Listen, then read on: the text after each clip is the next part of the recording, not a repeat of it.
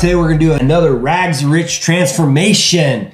Today I'm gonna share with you one of the big secrets I'm sure you wanna understand, which is the 6 elements of persuasion to sell anything. These are the secrets. Until I figured these secrets out and started figuring out how to implement them, I struggled. My wife had this, it was a Herbalife. She had this Herbalife business. She wanted me to help her, and I couldn't sell myself out of a paper bag. Nobody got any sold. They didn't get anything with me, working with me. It was nothing. Man, it was tough, and I couldn't figure out why. But it's not till time passed, and then I started learning and discovering how you take and influence people. But once you figure out and you understand these 6 principles, it gives you the keys and the secrets to be able to start making a difference and an impact. And so I'll go through this with you today so that you can see it and you can appreciate it. I've used these things and they've worked for me. Like, you know that I do solar. I've helped tons and tons of people, but most of my selling that I've been doing is belly button to belly button, face to face. Now I'm working to be able to help more people faster, and what I need is a more efficient way of prospecting. So now I'm taking my message online, and as I take the message online, these elements are becoming bigger and bigger and more important. Now, I'll go through this with you so that you can understand how to use these things, because it works on wives, it works on husbands, it works on me, it works on my kids. And once you see the science behind it, you'll go, bam, I finally get it. That's how it works. So this first one, as ugly as it sounds, I'm gonna read it, then I'll show it to you, and then you'll understand it. And until I have a better word for it, this is what it's called. I actually learned this from Russell Brunson, who learned this from Blair Warren. So that's where the sources are coming from. It says, throw rocks at your enemies. Now, you might say, that sounds ugly. I don't want to throw rocks at my enemies. But here's the deal. Until you figure out how to become polarizing, meaning you have got to be able to cast like a rock in a pond and be able to create ripples, because nobody can follow you until you start creating ripples. Let's give you a clean example.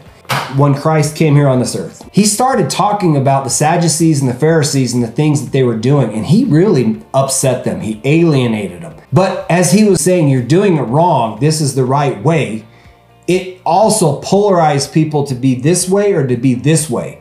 But it created polarity so that people ended up having to pick sides, and that's how Christ ended up creating a following. Hitler did the exact same thing, so we're going to take the opposite of the spectrum. He told people it wasn't their fault, the war reparation. He told them a whole bunch of stuff, right? So then all of a sudden that people got polarized to the point where they could actually start following him. Until somebody comes out and starts pointing out some things that create polarity, nothing happens. Everything sits in a standstill. And so where I come out on my polarity is I start throwing rocks at my enemies. On one of my ads, I've got this bull here, and you got this guy back there trying to milk the bull, and the bull's eyes are going, boop, they're popping out. You can tell that there's something wrong with it. My ad says, are you getting milked by your utility company? And I'm trying to throw rocks at them in the sense that they are charging customers way more than they should be doing. Okay, for example, right now, the utility companies burn fossil fuels. That's how they produce electricity. But if you notice that the cost of gas has gone down, we used to pay $3.50, $4 or $5 a gallon for gas, right? I bought it just below $2 now, and it sits around right around $2.20, okay? As you can see, the cost of fuel went down, but the utility companies never came in and dropped their prices. They didn't do it. And so what it is customers are actually paying too much for their power. Now, one of the other things that happens is you go buy a product. Anytime you start increasing volume, the big question on your mind is, hey, I'm buying a whole bunch more. Can I have a discount? Do I get a discount? And everybody knows that you get discounts with volume. But if you look at the utility company, if you consume more, they charge you more. They don't give you a discount. In fact, if you use nothing, they send you a bill. If you use more, they send you a bigger bill. And that's how their model works. And so I point that out to my clients, like, look, did you realize that this was happening? And I'm throwing rocks at my enemies so that I can start creating polarity so that they can start going, wait a minute, like, I don't know if I like that. I'm like, I know. That's why we ought to start having this similar conversation. And so then I come in, I confirm their suspicions in the sense that people have in their mind these suspicions. Everybody's like, I know that this is probably true, but they're looking for a way to validate it. And when you can show up and you can say, here's the validation, what you thought in your gut was true, it is true. And they're like, knew it. Like, right? They get excited because they're like, also, I knew it. I've always known that. I just didn't have proof. Like, I didn't know that. And so then what I do is I come back to the homeowner and I'm like, look, did you know that the utility companies are out there actually buying solar power and they're actually providing you solar and you don't even know it? On one of my Facebook ads, there's this guy, he was coming in and kind of getting a little bit aggressive and attacking, and I was trying to figure out where's this guy coming from. And as I became a little more curious, I looked at his Facebook profile and I'm like, oh, snap. You're the director over Provo City Power. And the fact that I put that Facebook ad out there showing you milking all of your customers, it bothered you. But as soon as I pointed that out, boy, he like put a suit and tie on kind of. And instead of being an alias, an undisclosed individual, he now became pointed out that he worked for that organization. And in fact, he was a director. Therefore, he was like, whoa. And then one of the things that he pointed out to me, and I'm grateful that he did, is like Provo Power bought 80 megawatts of power. That's an enormous amount of power. They bought it at 3 cents, but they buy it for 3 cents and then they sell it to the consumer at 12 cents. And my point is so if they got solar anyways that drop their costs, why don't you just put the solar directly on your house and let's have a 3 cent conversation instead of 12 cents? You see the difference? But what they know in the back of their head is that they're getting screwed. Part of what they know, but they haven't considered is it's a monopoly. That's how it works. That's how monopolies work. That's why they break them up. It's a legalized monopoly because they claim that they can't do it any other way. Interesting, right? And so you come in and you confirm their suspicions. So then, like when it comes to justifying failures, I really got a good grasp on this when I worked for a company called Raytheon Missile Systems, okay? Largest missile manufacturer in the world down in Tucson, Arizona. When somebody had a great idea, it was like a killer idea, all of a sudden people came out of the woodwork, man. They came from everywhere. Everybody wanted to be associated with that good idea. It was part of their idea. I own a part of this thing, right? Because it was strength and everybody was associated with it. But once you put a bad idea out there or they're associated with a bad idea, they're like, whoa, I had nothing to do with that.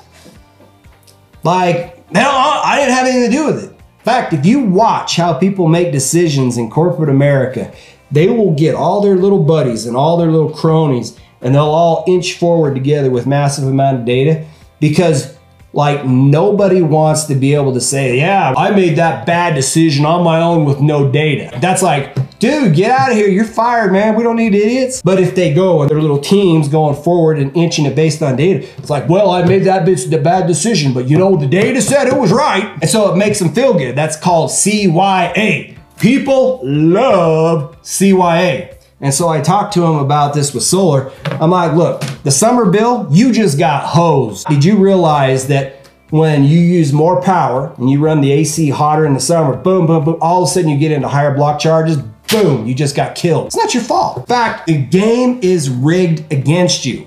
Not only do they not drop the prices, but when you consume more, they kill you. So now I got to come in here and say, how do we allay their fears?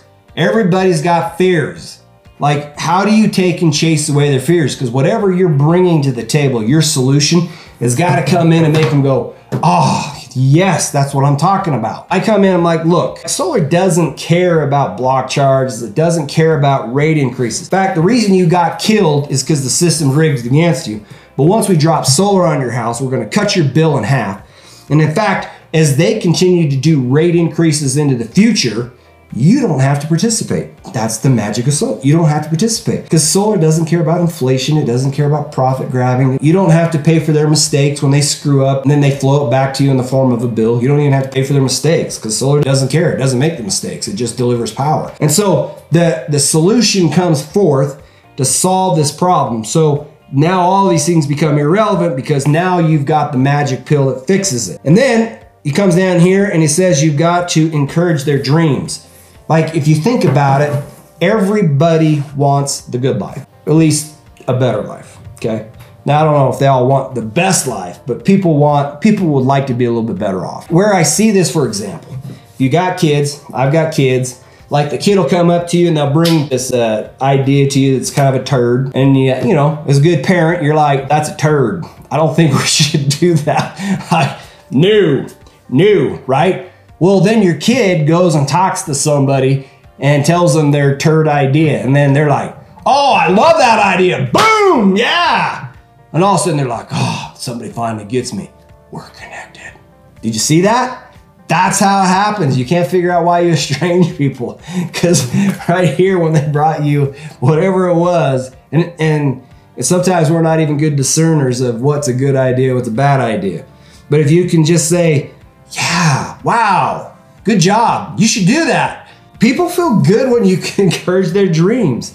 And so that's a secret. People want to be encouraged. And then we come to the sixth one. This is one that's in this book, Expert Secrets. And I had to find this in there kind of buried. I felt like it was so important that I actually added it to this list, which is status. Everything everybody does has to do with status. You might be like, no, I have nothing to do with status, okay? All right, let me ask you a question. Why do you drive the car you do? Let's just say you've got a conventional car like a Honda Accord. Real nice car. Reliable, good gas mileage, fair price. It's a good car, right? What happens if you roll into the driveway in a Lamborghini? All of a sudden people are like, whoa, no, because people are gonna judge you. Like, whoa, why are you so wasteful? You're concerned about being judged for doing a thing, right? You're concerned, you probably dress the way you do because you like either you want to stand out or you don't want to be seen. Whatever it is, in your head, you fashioned a place where you want to be, and it's based on status. I saw this, like I was at a Tony Robbins event, and he said, who in the audience has the cheapest possible purse? This lady raises her hand, and Tony goes over and he goes, all right, let's see that purse. And she hands him a fanny pack, and he looks at it. He's like, so what's so cool about this purse? She goes, man, I bought it at a garage sale. It was like $3. It's durable. It does everything I need. I can clip it around my waist, and I love this purse. And she was like bragging. She was bragging about how little she paid for this purse that's like durable and it does all these things. He's like,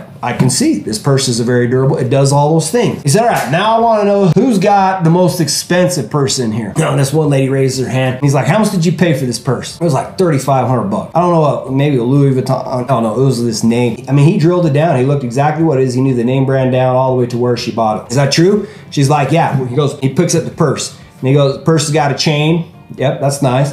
It's like a chain strap. And he's looked at the material. And he's like, this purse has got about $30 worth of material in it. But you paid $3,500. They got a huge markup on this thing for you. But now knowing that it's $30, but you paid $3,500, how do you feel about it? She goes, I like my purse. And he's like, what is it do you like about it? It's like, it's not 3,000% more durable than that cheap one. Actually, it'd be more than that. But to her, she's like, if she goes to hang out with her girlfriends and she walks in with a fanny pack, her girlfriend would be like, whoa, poo, hun, toss that thing. Man, you can't bring that in our environment. See, it's not comfortable. It degrades their status. Tony literally said, hey, why don't we just trade purses? Girl that would get the $3,500 purse, I mean, sure, it'd be cool, right? But she's not comfortable with it because it doesn't fit her status. And everybody has status. Question that's in every one of their minds is, will working with you lift my status or will you decrease my status? Because whatever you're gonna do, it's gonna affect my status. So if I'm a billionaire, are you bringing me something that a billionaire would have? Or if I'm like a poor pauper under a bridge, are you bringing me something that would work under a bridge? Everything comes down to status. And so when you sit down and you present your idea, your offer, or whatever it is, you gotta be able to raise their status. When I talk with my clients, I'm like, look, I know you want the good life. You want the status. You want to be able to move forward. So there's two ways you can do this.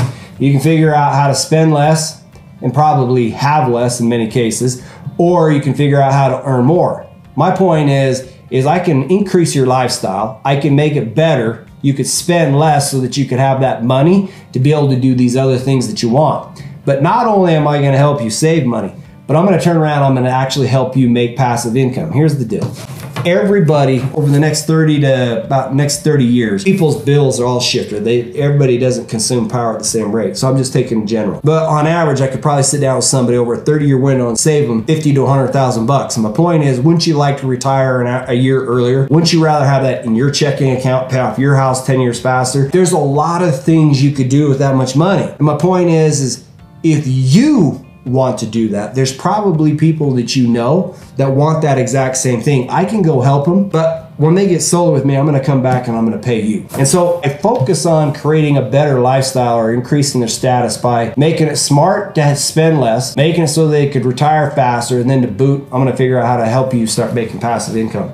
Those are secrets. Those are like gems. I've gone through it. I've had to work through it. I had to figure these things out. And once I finally figured them out, that's when you can start figuring out how to be persuasive. You can find me at Rags to Riches Transition on Apple iTunes. You can go to my Facebook page, Ask Solar Mike. You can go to my website, AskSolarMike.com. This stuff I'm sharing with you, not only am I working to help people save money, but I'm also documenting my journey so that you can see the pieces and the steps that I've gone through that changed everything for me. I was flat broke. I was doing fine. Then my business collapsed. Where I live was being threatened by fire, so we got evacuated. And during the evacuation, my business collapsed. We had a newborn baby, probably like 3 days before we got evacuated. My wife went into a deep depression, and then my business collapsed. Like the whole world fell apart, and I like went down to nothing. After about a year, I finally figured out how to turn it around. So I think I made 95 grand. Then I hit 350, and I'm working on hitting $1 million, and these are the tools I'm using to make this transformation.